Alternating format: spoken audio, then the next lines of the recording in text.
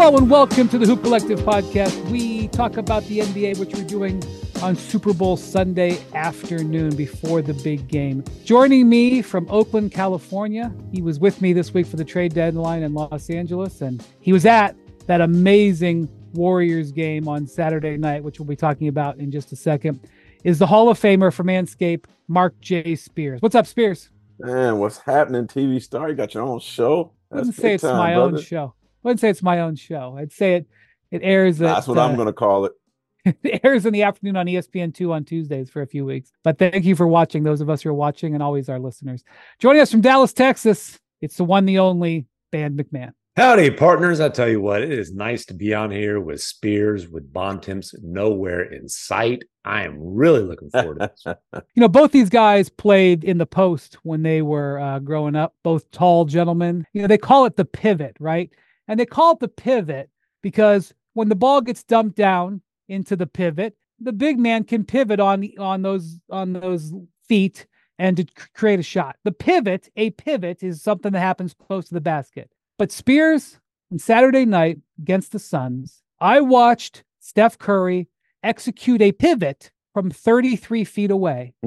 Okay, now this guy has obviously got dozens of humongous shots and amazing shots in his career. We remember that game earlier this season where he shot the ball like 19 feet in the air for that rainbow three that pretty much locked up that game. I think it was against the Celtics. He had a big shot against the Lakers that people forget because they lost. Right. So the Warriors are down by 2. Now, by the time people are listening and seeing this, it's old hat and the Warriors are playing again on Monday night. But I just got to pause for a minute to talk about, number one, Steph Curry's late game heroics this year. And number two, I mean, Brandon Pajemski with the pass. It was like a pass that you see in a soccer match where like a great, like a guy leads out, you know, so the guy's not off sides. He leads out with the ball. And it's or sort of like a quarterback throwing a guy open. Pajemski threw Steph Curry open. Bradley Beal gambles over the top, and the ball gets by Beal by, like, people were grilling Beal. I go, yeah, I guess. What was it? I mean, that wasn't even his man though. Well, I know. Right?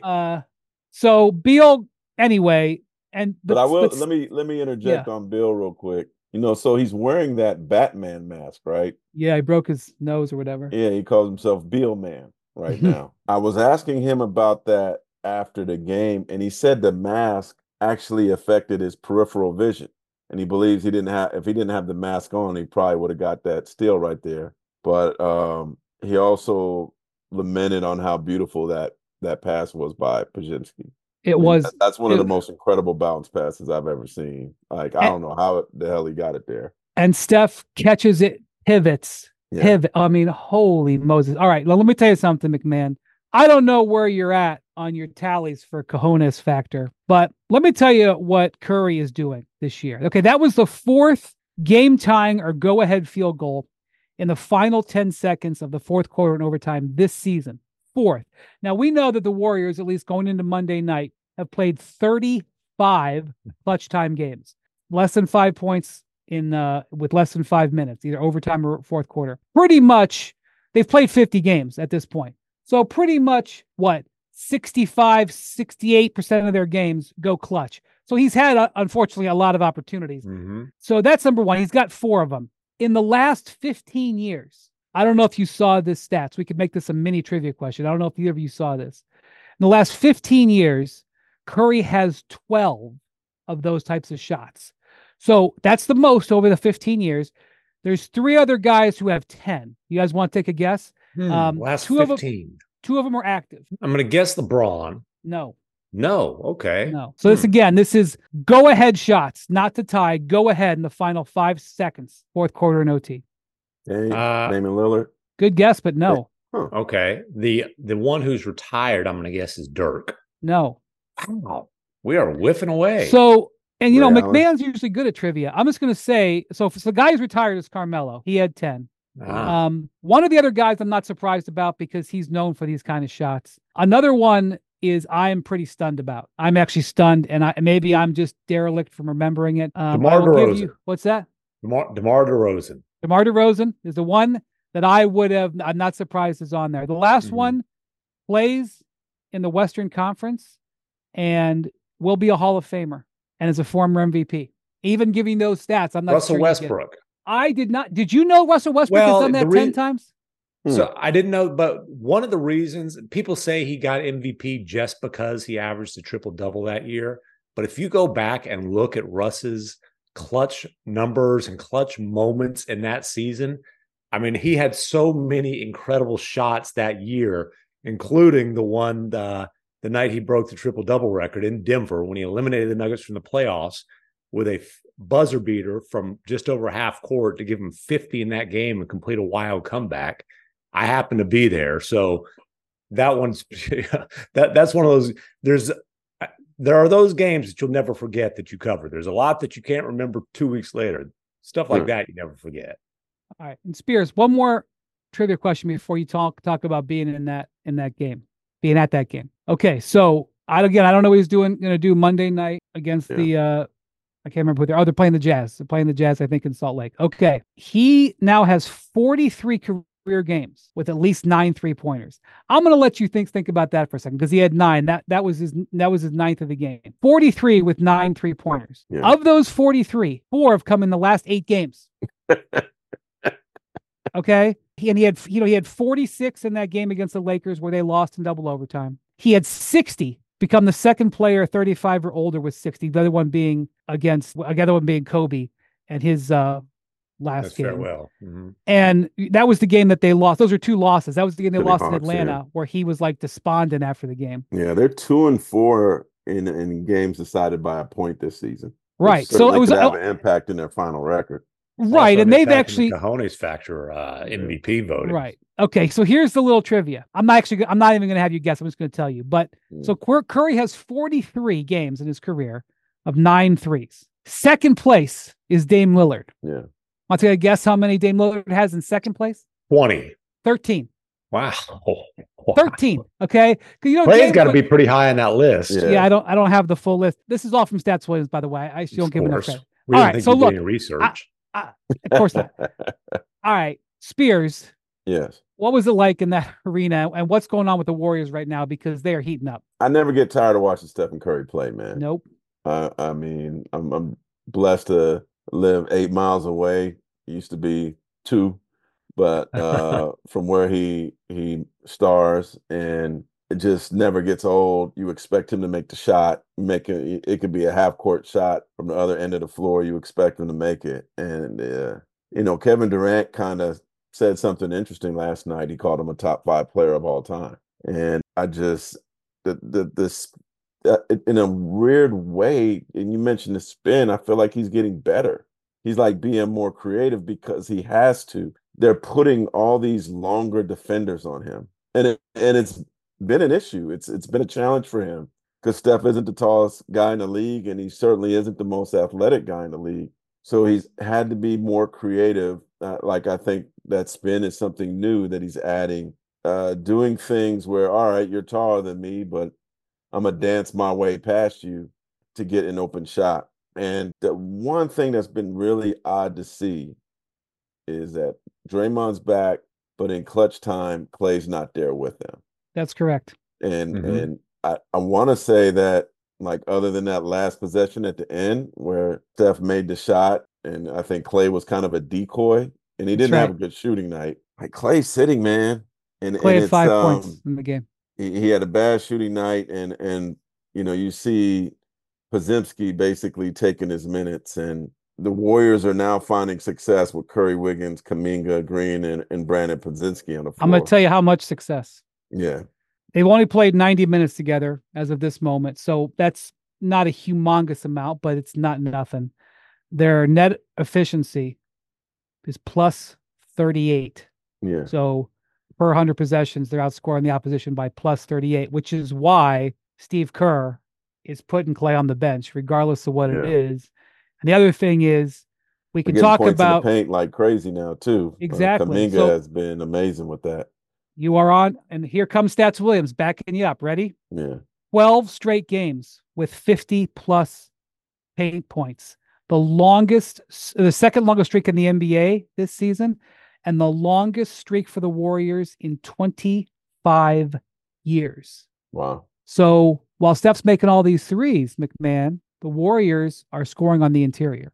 Well, and almost all of those minutes that you just mentioned with Pods and that quartet are since Draymond came back. Like 99% of those literally are since Draymond came back from the suspension. And look, if you take Podziemski out and you put Clay in there, it's not plus 38, but it's plus 20 something and change. Point is that 4-man group with Draymond playing the 5, Steph in the game, and call him a point guard. Draymond's the point center, basically, which you want to put a tall guy on Steph, good luck. He's going to have to run around a whole lot with a guy who knows how to get him the ball. And then there was this big thing for most of the season of Wiggins was stinking it up. But it was, hey, Wiggins and Kuminga can't play together.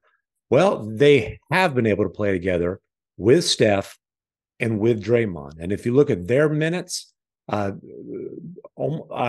like almost all of the minutes with Kuminga and Wiggins together since Draymond's come back from suspension are with both Draymond and Steph on the floor. And it's been a phenomenal quartet. And hey, Kuminga is a 21-year-old rising star. The guy, for a significant chunk of the season now, a pretty significant span, is averaging 20-something per game extremely efficiently, shooting well into the 50s as a 6'7", ridiculous athlete who is a phenomenal finisher. And it's working really well with the two guys that are no-brainer Hall of Famers that are still playing at that level. And look, Draymond is back to playing at that level. For some reason, that game, the post-game conversation, well, not for some reason, because Nurkic popped off and there was a bunch of antics. Nurkic was like, that whole thing of like, Draymond doesn't deserve another chance. That's what I'm talking about. Dude, as long as he's not smacking guys in the face or put them in chokeholds or kick them in the old cojones, I don't want a Boy Scout Draymond. Well, let me run through this. Let me run through this real quick. So yeah, that was the first time Nurkic and Draymond had been on the same court since the swinging. I don't know. I guess you call it a punch. I don't even know what that was. It got the big suspension. They started chirping. Draymond got his first tech since he came back. Oh, you gotta love Clay on that too. The Clay ball slap. That was the biggest impact he had on the game, probably. Yeah. I did talk to Nurkic a few weeks ago and asked if Draymond had ever reached out to him. He said no. I mean, that's now clear. But so Nurkic basically said after the game that it's only a matter of time before he hasn't learned anything. And it's only a matter of time before something like this happens again. I do think that Nurkic kind of poked the bear a little bit too with his. Of course. He was trying to. He was twice doing the little small thing, and I'm like, bro, you 6'12". The dude's 5 inches shorter than you. You're bragging about him being small. Like a big isn't supposed to call somebody small. That was kind of weak on his part, man. Like, bro, you 6'11", 315, and you're gonna do the small movement on a guy 5 inches taller than you. Come on, man. So and then he slapped the ground. So I'm not calling Draymond a saint, but he certainly, he poked the bear too. What happened was, but Brian, Draymond got the ball on a dude that's shorter than you. Right. Come on, I do it to my 5th graders. Yes, you can. Yeah. Well, we all know McMahon is exactly. Heightest. He's heightest, Spears. I know you're like 6'7", but McMahon is heightest, and it's tough for somebody like me because Jackson's like 6'2". Bontemps is 6'4", McMahon's 6'5" or whatever. You're 6'7". It's hard being out here. Okay, it's hard, and you got this heightest over here. What happened in that game? Show though, we ain't got our. Well, I guess Tim got his howdy dude show, right? So yeah. So anyway, Draymond got the ball like 12 feet from the basket, and Nurkic acted like he was Russell Westbrook taking a 3 and turned his back on him and like waited for him to shoot. And then Draymond scored, and that's when he slapped the floor. So they were both guilty. But Spears, what I'm getting to is what Draymond said after the game when he was asked whether he had learned anything since his suspension. After Nurkic said he hadn't learned anything, he was asked what he had learned. And you can say what he said. No, I'll let you say it. All right. He said, yeah, I learned we're pretty bleeping good when I play. And I will just say that over the last 10 games, again, going into the game at Utah on Monday night, the Warriors have won 7 of those 10. Okay. And the reason because they've won more, they've actually won 6 of 8, but reason I'm saying 10 is for a reason. They've won 7 of those 10. The 3 losses, 1 by 1 point to the Kings, 1 by 1 point to the Lakers in double overtime, one in overtime to the Hawks where they got boat raced in overtime, still lost in overtime. Other than that, two overtime losses, 2 1-point losses. Other than that, they've been winning the last 10.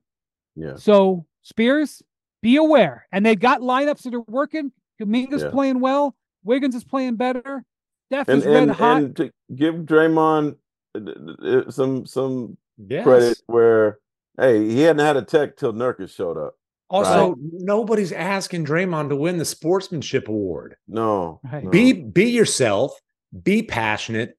Be available. Don't do dumb things that get yourself suspended. Don't lose control. And for all the back and forth, he's actually been doing a good job of that, Tim. I give agree. him credit.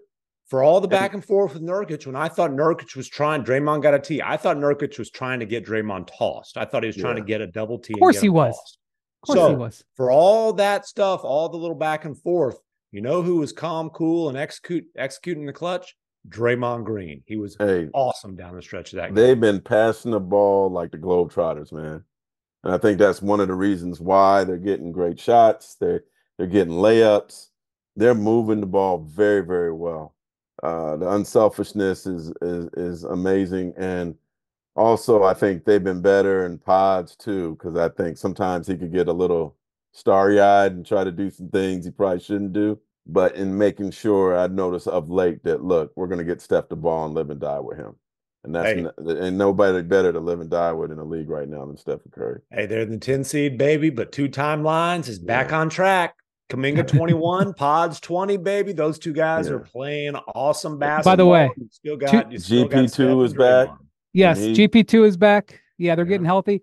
Chris Paul relatively soon. Yes, he's getting close. He's working out. 2 things before we move on. 1, Pajemski in February, going into Monday night, 41 assists, 4 turnovers. Woo, 20 years old. That's rookie. That's like, you don't see that kind of stuff from rookie. That's Chris Paul type numbers right there, number 1. He got a little. Have you guys talked to him? I've never talked to him. No, I've never met him. Oh, he's got some spunk to him, some swag to him, man. He's an interesting cat with a great story. Like, he didn't even play at Illinois, and I asked him, how'd you get to Santa Clara? He said, well, I put my name in the portal, and they called me 5 minutes later. Wow. And then I visited and decided to go, but he's like, his locker is right next to Steph, and he's like squeezing anything he could get from Steph, man.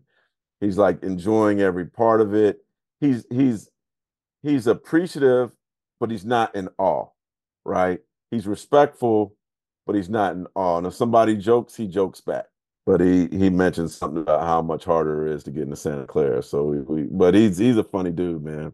And I think the people start getting know a lot more of him, you know, obviously with Rising Stars, but he's a great story. So Steve Kerr was a first-round draft pick out of Santa Clara in '96. No more first-round picks. Not that they're supposed to have Steve Nash. Okay, sorry. We set that over. Yeah. Steve Nash was a first-round draft pick out of Santa Clara in '96. No more first-round draft picks till 2 years ago. Now, they're not supposed to get first-round draft picks out of Santa Clara. I'm just saying. They had Steve Nash in '96 and then no first-round draft picks. Then 2 years in a row, 2 guys taken in the teens. Jalen Williams in Oklahoma City. Second, I think, rookie of the year, Brandon Pajemski. Yeah. Hello. Hello, Santa Clara. I want to go back to that. WCC, man, produces them. Wonder how many WCC players have been in the league the last couple of years. They've been. I mean, obviously Gonzaga's helping, but they've been putting some guys in. Who will forget the classic championship level run that Adam Morrison had coming out of the WCCC? All right. I'm just having fun. Just because people made fun of him because he was on the. Hey, he does. You know, he does radio for him now, and he should for Gonzaga because he's a classic. He's one of the greatest scorers I'd ever seen in college. More Hoop Collective podcast after this. For the ones who get it done, Grainger offers high-quality supplies and solutions for every industry, as well as access to product specialists who have the knowledge and experience to answer your toughest questions. Plus, their commitment to being your safety partner can help you keep your facilities safe and your people safer. Call or click Grainger.com or just stop by. You can now stream the most MLB games on DirecTV without a satellite dish. Yes, catch the clutch hits, strikeouts, grand salamis, web gems with nothing on your roof. So who's ever up there, whether it's the roofers, Santa, birds, old-timey chimney sweeps, moody teenagers, thrill-seeking raccoons, you name it, they won't find a satellite dish. But you will find your MLB games on DirecTV. That means DirecTV is your home for baseball this season. Root with nothing on your roof. Yes, stream your team. Call 1-800-DirecTV or visit DirecTV.com. Sign up today. Claim based on total games carried on sports networks. Sports availability varies by zip code and requires choice package.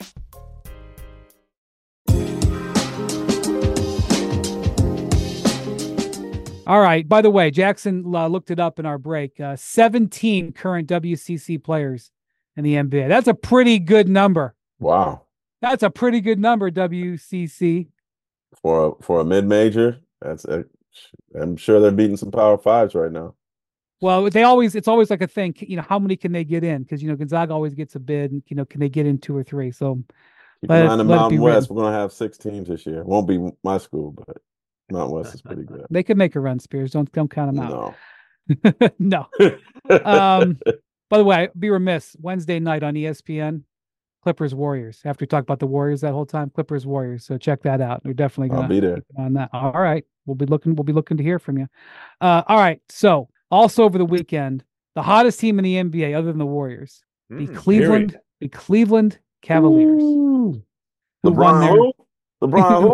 Who won their 9th straight game, but more importantly, now 17-1 over the last 18 games.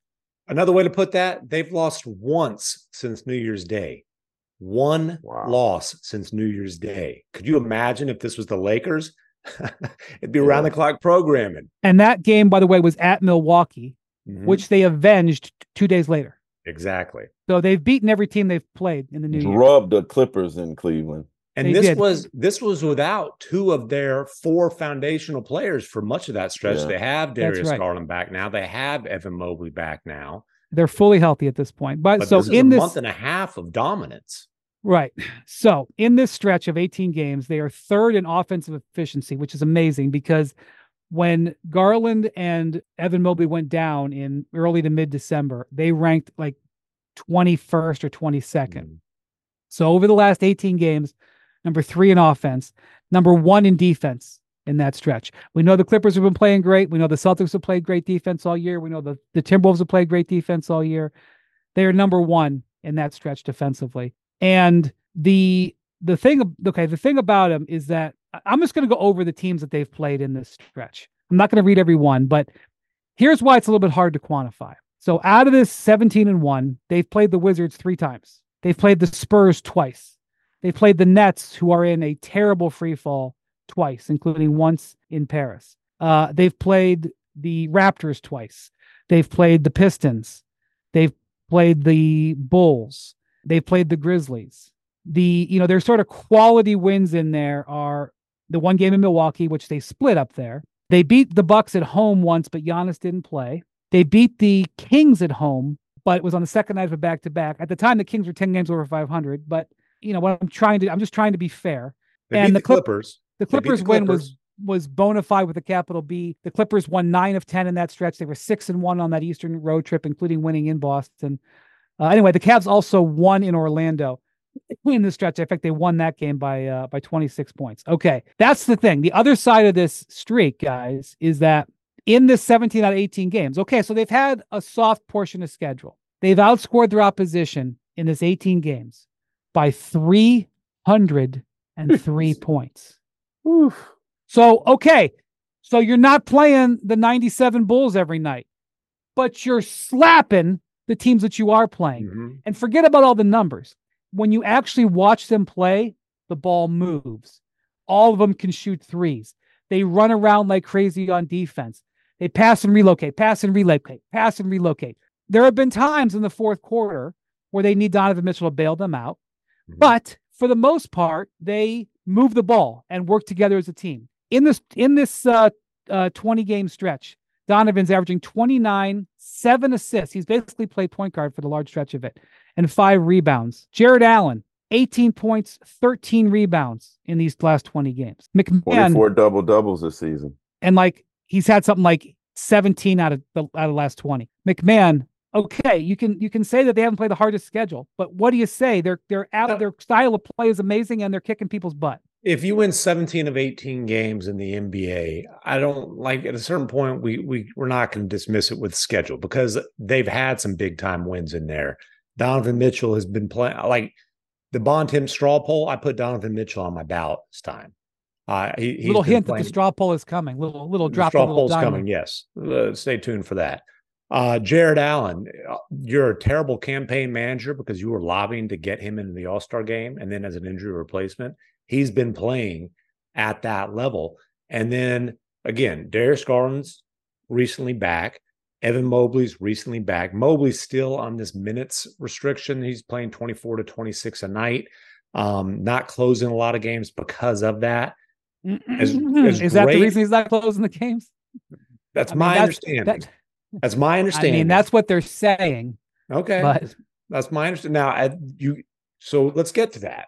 Because the question is, hey, are they better off playing with one big? I mean, you can point to some numbers that say that they are, right? Jared Allen running pick and roll with Donovan Mitchell with 3 shooters around them. Whoo, they've been cooking doing that. You know, Mobley's basically a center who plays a lot of power forward. And then the offense numbers with them together, even during this stretch, aren't nearly as good. Now you can say, well, they're also playing against the starters, so on and so forth. The biggest question there is obviously the spacing. And it's not a huge number. It's still a small sample size. But boys, in the last 5 games, Evan Mobley's 6 of 10 from 3-point range. Now, again, you know what Evan Mobley's defensive rating has been in those 5 games? Like probably not enough to run a fever. What is it? You're right.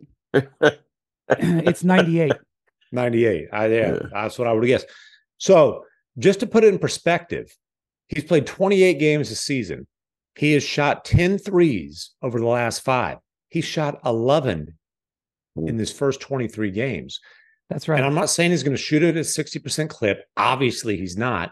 But if Mobley is a willing and able 3-point shooter, a willing and even average 3-point shooter, that just bumps the potential up so much for the 2 big lineups, and it affects the spacing so much because he does a lot of other things really well offensively. He's a great finisher. He's a really good passer. He makes the right plays. So his recent uptick in attempts, as much as makes in attempts, I think is something to really keep an eye on, because that's what I think can bump the ceiling of this team up to real contender status. You know, you mentioned Spider for MVP. We got to start talking about JB Bickerstaff for Coach of the Year. Yes. I think the guy who was under heat a lot of this year. Exactly. He's doing an incredible job. Guys, he almost got fired. Say what you want. I mean, you know, they can debate about it, and you can debate the word almost, and they can deny it or whatever. JB Bickerstaff was on a hot bleep seat. And if he had had a bad few days at the wrong time, he'd have probably gotten fired. So, and to rebound from that situation, to have this team playing brilliant basketball. I mean, you just watch them. And I agree. February ain't May. Okay. And they got a blemish on that resume from the way they played in the playoffs last year. And it was not a shining performance by JB Bickerstaff amongst the failures in that postseason. But my God, Spears, you are so right in bringing that up. Yeah. And he's done a lot opening up their offense and keeping on an elite, defensive approach. And I'm just really, now that Garland's starting to round back into form, let's see how much better they could get. Obviously, there was some talk about, and then it's going to continue about Allen and Mobley and, whether they're good together, whether they play together. I don't know, man. Like, the numbers are the numbers. They can only play who's in front of them. And obviously, New York got better, and we talk about the Bucks all the time. We talk about Boston all the time. Cleveland's interesting, and Cleveland has size. That matters. And they did an eye on them. Max Strus, George Niang, they made Karis LeVert. They made a point though to address the size shooting issue that they had. I tell you, another guy who has quietly been a major factor in this, and it's a guy who's been hammered on as a bust. Isaac Okoro, former number 5 overall pick. It was pointed out to me, hey, there was a stretch where they played pretty close together. James Harden's Clippers, Damian Lillard's Bucks, and De'Aaron Fox's Kings. It was pointed out to me, go look at their numbers in that game and just know that Isaac Okoro's elite on-ball defense was a major factor there. Teams are still going to sometimes put their center on him. They're still going to sag off him. He has been shooting the 3 a lot better. But when you talk about a team that has been outstanding defensively, you've got to mention him as well. Isaac Okoro is an all-defensive team candidate. He will probably not make the all-defensive team because he hasn't yet done it for long enough, and he's only been a part-time starter. He is absolutely an all-defensive team candidate. Secondly, his rookie year, this is his 4th season, his rookie year, he shot 29% on threes. He's now up to 38%. Now, he doesn't get guarded out there that much, but absolutely, he averages 8 points a game. He's not a guy who gets a lot of attention. The other guy, Dean Wade, who last year had the Cavs signed with an extension before last season. They really believed in him.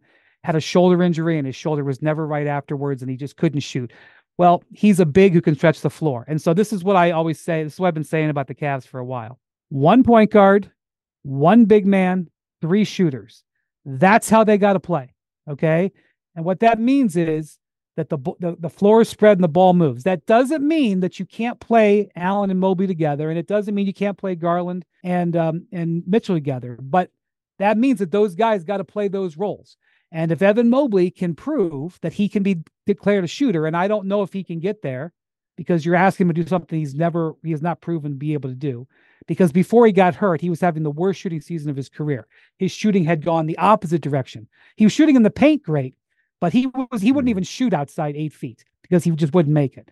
But that 1-1-3 formula is what JB Bickerstaff has gone to that's worked. And especially since just about everybody they put in the game can defend. And even the guys who are on the perimeter, like Mobley and Garland, Garland and Mitchell, who maybe aren't great. When you have great basket defenders, it covers up for them. What's happened is basically JB has gone with the 3-1-1 approach, other than the start of the games, and he's paired Mobley and Garland together and Mitchell and Allen together. And at the end of games, it's been Allen out there without Mobley, and they've been taking Mobley out with about 7 minutes to play. Now, they've been doing that because he's coming off midseason knee surgery, and they can say he hit his number. And it's both things can be true. They cannot want to mess with their spacing down the stretch, and they can also say he's run out of minutes. But you play him the minutes that you play him to set out that way. So they're kind of punting the ball down the field, but I have seen not one iota of anything from Evan Mobley except for determination to make this work. And in this last 5 games, and they are playing against the 76ers on Monday night, so we'll see. He's averaging 18, 11, and 3.5 assists in the last 5 games. He is playing great even under these circumstances with the minute restriction. That's with the minute restriction. He's averaging 18 and 11. He was not averaging 18 and 11 before without the minute restriction. And something else I want to say, Spears, because the Knicks have had injuries, the Knicks lost to the Pacers over the weekend, and the Bucks are going through their drama, and the 76ers are dealing with the injuries to Embiid and other players. The Cavs have opened up a nice little lead on the number 2 seed as we sit here today on Super Bowl Sunday. They got a 3-game lead on the Bucks in the loss column and have a good chance of winning that tiebreaker. Okay. They're 4 games ahead of the Knicks in the loss column, and they're 5 games ahead of Philly in the loss column, and they play them twice in the next 10 days. They could blow that out the water. And to me, getting the number 2 seed is huge for the Cavs, because if you're the 2 seed, not number 1, you get to play a play-in team coming out of the gate. The Cavs had struggles in the first round last year, and you want a low stress first round series if you can get it. Number 2, of the teams there, and by the way, they could walk down Boston. They're 5 back. I don't think they'll get there, but I don't want to rule out, people in Cleveland will get pissed off at me if I say they can't get the number 1 seed, but okay. But they'll get mad at you regardless. You're right. Really, won't be the first time.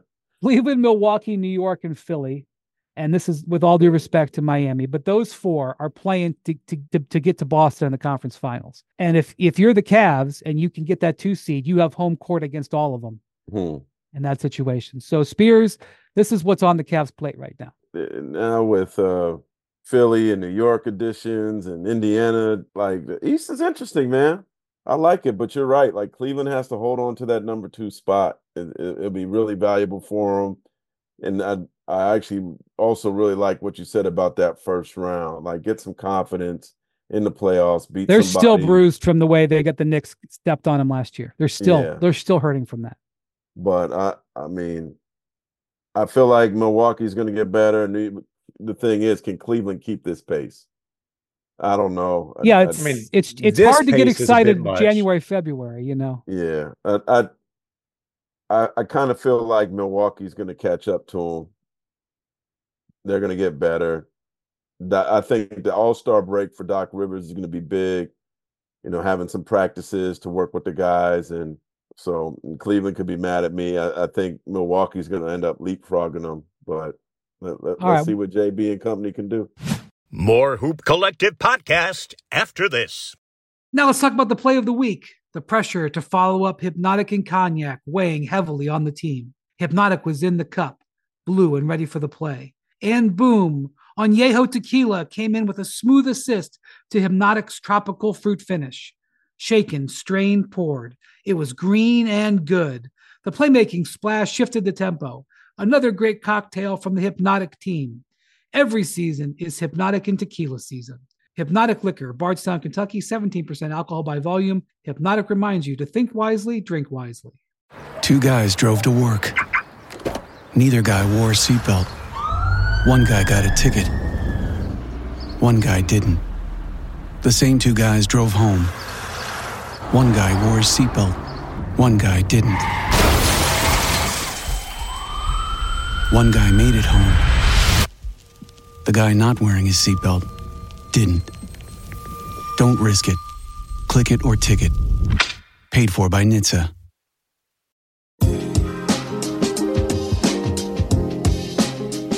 So, Spears, you mentioned Milwaukee and the way that you think that they're playing. They made an interesting move on trade deadline day. So, you know, there was 39 players traded. There were 16 trades. A lot of stuff happened. It was mostly backups. But, you know, one of the small trades that sort of made a big impact and certainly put up a lot of eyebrows in the league was Milwaukee acquiring Patrick Beverley, who joined the Bucks over the weekend. This is remarkable for a number of things, but specifically because of his long-running feud with, and it's hard to fill in the blank here because there's so many of them, like Dylan Brooks and Pat Bev. But anyway, with Dame Lillard, they've said some things about each other. They've mocked each other. They've gone head to head. Beverly is just as much of an irritant, frankly, as Dylan Brooks is. And part of his game is to get under the skin. And, you know, he's gotten under Dame's skin occasionally. And Dame has sent him home, as he's clear to point out. But it's kind of an act. I mean, you know, the Bucks might not frame it this way. I'm not saying Doc would say it this way or John Horst, their GM, but it's kind of an act of desperation. They're free falling defensively. They have almost no assets to acquire anybody. And basically they were like, who and out of the 450 players in this league can we get who can defend? And there was like a real short list and Beverly was on it. And if it pissed off Dame, so be it. So Spears, what did you think when this happened and how do you think this is going to go? First thing I thought about is Dame. Like, what is he thinking? I still see Pat Beverly beating his wrist for the broken watch, right? And yeah. Dame's comments about him afterwards which certainly has some East Oakland cut to it, man. Like he cut him pretty bad. And so I'm gonna tell you guys this story, man. I don't think I've ever shared this. And Brian, you might be familiar with there was a player boycott with the Denver Nuggets. It's gonna make sense. Stay with me. When I was covering the Nuggets and James Posey was on the team. And make a long story short, Posey didn't like a quote I had from him, but Posey was on the record. And there were some things I probably could have done better as a younger journalist, and there's things he probably could have handled better. But we really had a bad beef for a couple years and didn't really speak. I end up covering the Celtics beat. Posey's on the team. I go to Italy for training camp with the Celtics.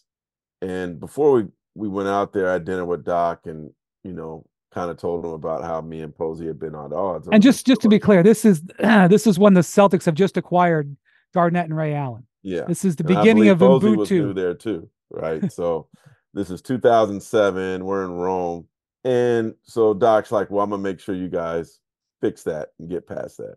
Yeah, okay, whatever. First day of practice, Doc Doc goes, Spears, come here. James, come here. Y'all go sit in the corner and talk this out. Figure this out. I'm like, I don't play for the Celtics. Like, I'll just calling me out. But he knew that I was going to be around the team the whole season. And so I give Doc credit. And me and Poe's been good ever since, man. I love Poe's, great dude. And he's back in NBA coaching now. My point in telling this, my point in telling this story is I'm sure Doc, if there's anything, he's going to make these two dudes sit down and figure it out for the betterment of the team. If and look, he hasn't done it already. And Pat Bev has practice in this. You think his beef with Dame was bad? Yeah. He literally sent Russell Westbrook to the operating room to start their long-running beef. They went back and forth more than he did with Dame. Yeah. It didn't work out well from a success standpoint with a team with the Lakers, but those two guys got to be tight. They got to be buddies. And I'm not saying that Dame's I don't know that Dame's going to dinner with him today.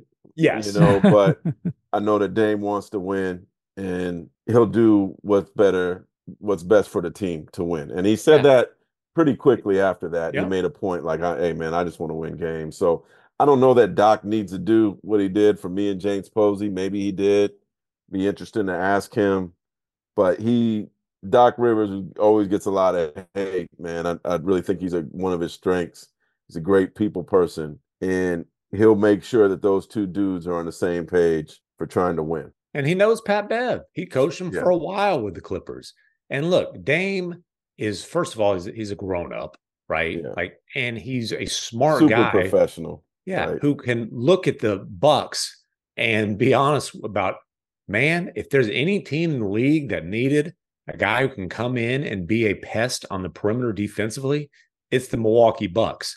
And say what you want about Pat Bev and all his antics, this, that, and the other. He's still one of the best defensive perimeter pests in the league, and the Lakers are an exception. Every other stop during this guy's journeyman career, the team that Pat Bev goes to tends to immediately get better. I mean, the Bulls even played with Pat Bev, and if you can make the Bulls look good, you're really doing something right. Listen, man, it was like 4 teams ago he was on the Timberwolves. The Timberwolves players still talk about what it was like to have Pat Beverly there. There are some teams that kind of don't want him. Like, remember last year he got traded to the Grizzlies? Yeah. Or was it that was a couple years ago. Last year was the Jazz. It was a couple years before that was the Grizzlies. He was like, hey, Memphis, here I come. And like 10 minutes later, no. Let me ask you guys this then. I hope you didn't ship anything here. We'll reroute it to Minnesota. Why do you think he keeps getting moved in? Because he's a pain in the butt. So that's like, it's a weird balance, right? But a small sample size of Pat Bev has proven to be very, at least has more often than not been very effective. Now, I think in Minnesota there were concerns about Pat Bev as the voice in the locker room that everybody listened to. Well, they didn't keep him. They had him, they loved him, and they said goodbye. Like that. But they benefited from his presence. He instilled a toughness and a nastiness in that franchise. He celebrated the play-in victory like they won a championship. But look, that was a monumental achievement for a Minnesota franchise that had been in the frozen tundra. And he beat a team he was emotional about, right? So there's that part too. Well, look, Doc knows him from the Clippers. He knows exactly what he's getting. And he also knows what he's in for. As Jackson says, he's a hustle mercenary. The one thing I'll say, I do think that the Bucks, there are small little signs that they may be finding a little bit of their footing defensively. The numbers don't really back it up, but I do think that there is belief there that the processes are getting better. I don't know if it'll work or if that's just what they're saying to get through this tough time, but like you said, Spears, I covered Doc's first win in Milwaukee, the one that clinched him the honor of coaching the All-Star game. But in that game, they were so proud. They threw this trap on, like Luka lit them up in the first half. Mavs go up 25. They throw this trap on them in the third quarter. They felt like it really kind of got the Mavericks out of their rhythm. The players were, I don't know what the name is, but Doc related, the players were chanting the name of what they call the trap in the locker room because they had just installed it. at the practice the day before. It didn't prevent the Jazz from scoring 40 points in the fourth quarter on the Bucks the very next night. But it's a very strange, unique situation of a proven championship coach who's trying to install all his stuff midway through the season on a team that's basically championship or bust. All right, so you went to an interesting Mavericks game over the weekend, McMahon. They blasted the Oklahoma City Thunder. A great, a really high quality win for the Mavs from their first game with their two new players, PJ Washington and Daniel Gafford. Before we talk about that, over the last 12 games, again going into Monday through the games of Sunday, 12 games, Luka is averaging 37 points, 10 rebounds, and 10 assists. Here's a couple of stats here, a couple of history stats.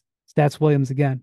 He's the third player to average a 35-point triple-double over a 12-game span in NBA history, joining two guys. Oscar Robertson and Russell Westbrook. Bingo, bingo. Bang, bang, as Mike Breen would say. All right, how about this one? He's scored or assisted on 57.4 points per game this season, the most entering the All-Star break in NBA history. All right? He's about 0.8 of a point ahead of this Hall of Famer who did it in the early 70s. Tiny Archibald. You already saw these stats. I've seen some. I didn't see those ones in particular. I've seen some. Yeah, he pulled that one out. He pulled Tiny Archibald out like he was his buddy in college. No, me. Like he got the First of all, I would never be buddies with a guy nicknamed Tiny.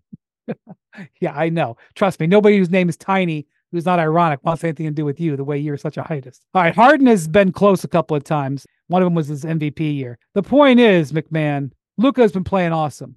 And now Kyrie is back, and the Mavericks have some reinforcements. We talked at length the other day. The cost of the reinforcements is a in-depth discussion and a little bit worrisome. Let's put that aside for right now. We'll worry about that in 2029, 2027. You saw the first game with these two guys. You saw Luka's playing. Where are we at with the Mavs? Yeah, and look, like we don't even have a small sample size with Luka. He's basically 35-9-9 for the season efficiently. He's playing the best basketball of his career. He's in the best shape he's been in since probably his second season, if not, during his career period. And then Kyrie being back doesn't necessarily cut Luka's minutes, but it does make those minutes less taxing. There are times when Luka can be off the ball, when he doesn't have to bring it up, when he doesn't have to just grind for every inch that he gets on the floor. And look, with Gafford, and Derek Lively will be back soon, if not already by the time this airs on ESPN2. But with Gafford and Lively, they can always have a really good rim runner. And, and Lucas said it, and he said it with a smile, but he basically said, hey, we finally got the backup. Rim protector. Yeah, and rim protector. But Lucas said, we finally got the backup center I've been asking for 3 years. And I'm like, dude, Dwight Powell's locker stall is still like a couple feet away from you, bro. Like, jeez. But it's true. Oh, man. What kind of shoes does Dwight Powell wear? That's the most important thing. He wears Kobe those Euro J's, right? He's a Kobe Grinches, baby. And look, Lively's the Thunder played like crap. That's a fact. But Lively came in, played 17 minutes off the bench. I'm sorry, Gafford came in, played 17 minutes off the bench, had 19 and 10, and it's just wild energy. Literally the first offensive possession that Daniel Gafford played in a Mavericks uniform. What else would it be? He caught a lob from Luka. There will be more of those. And PJ Washington came in. He also came off the bench. He will be in the starting lineup sooner than later. He's going to be their starting power forward, or at least that's the plan.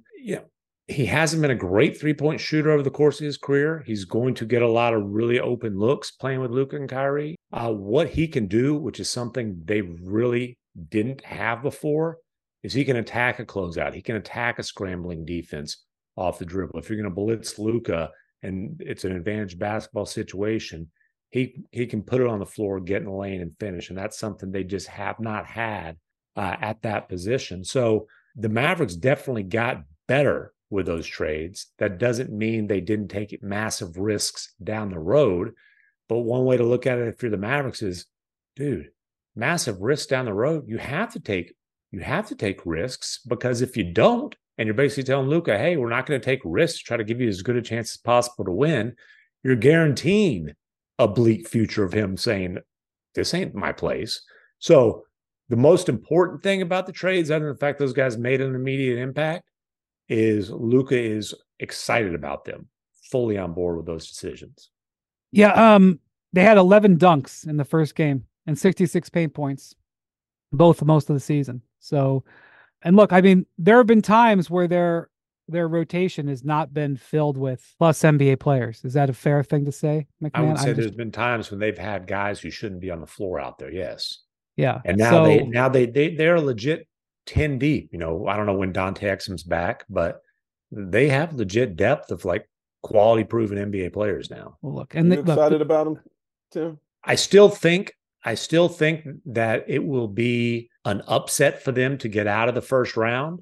Certainly, I think it is within the realm of possibility that they can climb out of the play-in. They're an 8th now. You know, their goal for the rest of the regular season should be to climb out of the play-in. But, you know, and I will say this. If Luka's playing at his best, then they're always going to have a chance because he's one of a handful of players in the league who can just absolutely dominate a playoff series. Well, I will say this. You know, you look at the teams in front of them. The Clippers are playing great. Denver is the champs. Oklahoma City and Minnesota have been at the top the entire year. Phoenix is ascendant. And they look behind them, and the Lakers and Warriors are taking flight. So they got to go. Like, they don't have a choice. They don't go. It's not even so much what they can achieve. They're going to get left in the dust. So they're entering a new era, and we'll see how it plays out. Thank you for some great conversation. Really enjoyed it with you guys today. Not just saying it. Really liked it. Felt like got to get you and Spears together more often, McMahon. Hey, that's like a subtweet that I just did there. No, I'm just going to straight up add him. Anytime Bontemps ain't around, I enjoyed as well. All right. Let Tim, come on, man. Thank you to Spears. Thank you to McMahon. Thank you to Jackson, our producer. Thank you for listening to and watching the Hoop Collective podcast. We'll talk to you soon. Adios, amigos.